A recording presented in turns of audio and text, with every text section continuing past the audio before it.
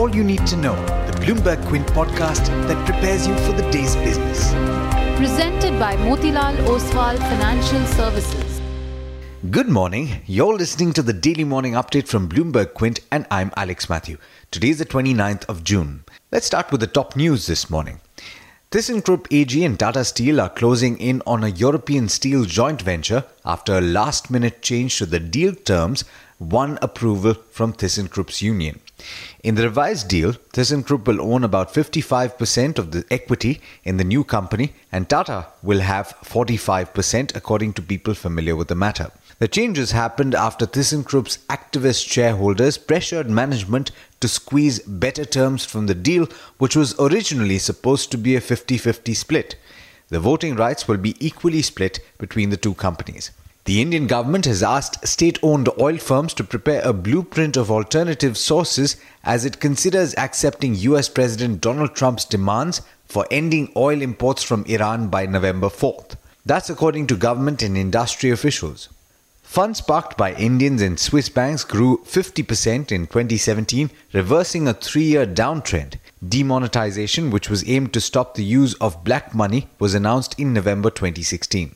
Government-owned Indian Bank has withdrawn plans to pay a dividend after the Reserve Bank of India advised that the lender first provide for trading losses on government debt, gratuity and loan loss provisions. The bank's pile of bad loans is not as heavy as some of its peers though. HDFC Asset Management has received market regulator SEBI's go-ahead to float an initial public offer.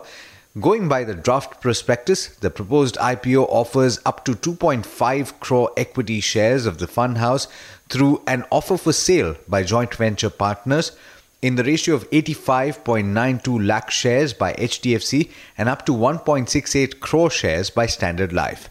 In international news, the US economy expanded in the first quarter at a slower pace than was previously estimated, reflecting downward revisions to spending on services and to inventory investment, according to Commerce Department data that was released on Thursday. The GDP grew at 2%, revised from the previous estimate of 2.2%. Sportswear brand Adidas yesterday alerted customers about a possible data breach on its US website. An initial investigation found the leaked data includes contact information, usernames and encrypted passwords. It said it did not believe any credit card or health and fitness information was compromised. Amazon will pay about $1 billion for Boston-based PillPack, which is an online pharmacy. The deal is expected to be closed in the second half of 2018. In international markets, US markets ended higher in yesterday's session. The Dow climbed 0.4%, while the S&P 500 and Nasdaq ended higher by 0.6 and 0.8% respectively. In Asia, the trend for the week looks set to continue with all three early risers beginning the session in the red. But let's see what's in store for the Indian market at the end of the week. Darshan Mehta is joining me now. Morning Darshan, how are the Indian markets looking today? Good morning, Alex. Good morning, everyone. The SGX Nifty is indicating to a positive outlook, but lots of stocks that we need to watch out for. The first one is Titan, and Rakesh Jhunjhunwala and his associates have sold in 1.25 crore shares in Titan from May 22nd to June 27th. So that stock probably will react in trade. Indivar says that the US judge extends the restraining order against Dr. Reddy's for Suboxone for 14 more days, so it should probably react negatively. ThyssenKrupp and Tata's have set to reach an agreement as far as the merger of their European steel operations are concerned, as per reports on Bloomberg. The submission bids for Fortis binding agreements have been revised to July 3rd. Kalpataru Power Transmission receives multiple orders worth 1235 crores and Newgen Software receives orders worth 64 crores.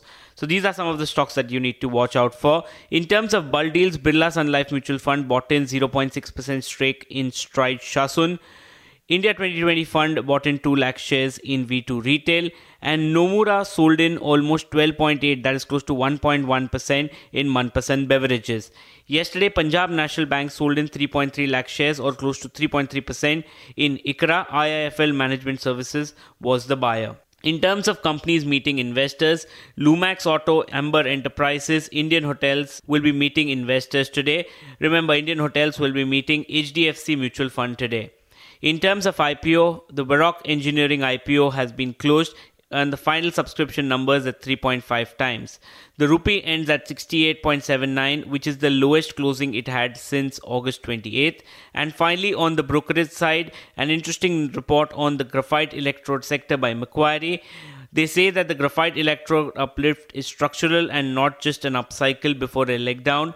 They've initiated on graphite with a target price of 1260, which means a potential upside of 63%, and initiated on HEG with a target price of 4810, which means a potential upside of 58%. So these are the stocks that you need to watch out for, but there's much more you need to know before trade actually starts. For that, log on to our website bloombergquint.com and click on the All You Need to Know tab, and you'll be prepared for morning trade.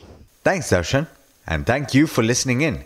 This is Alex Matthews signing off. Have a lovely weekend.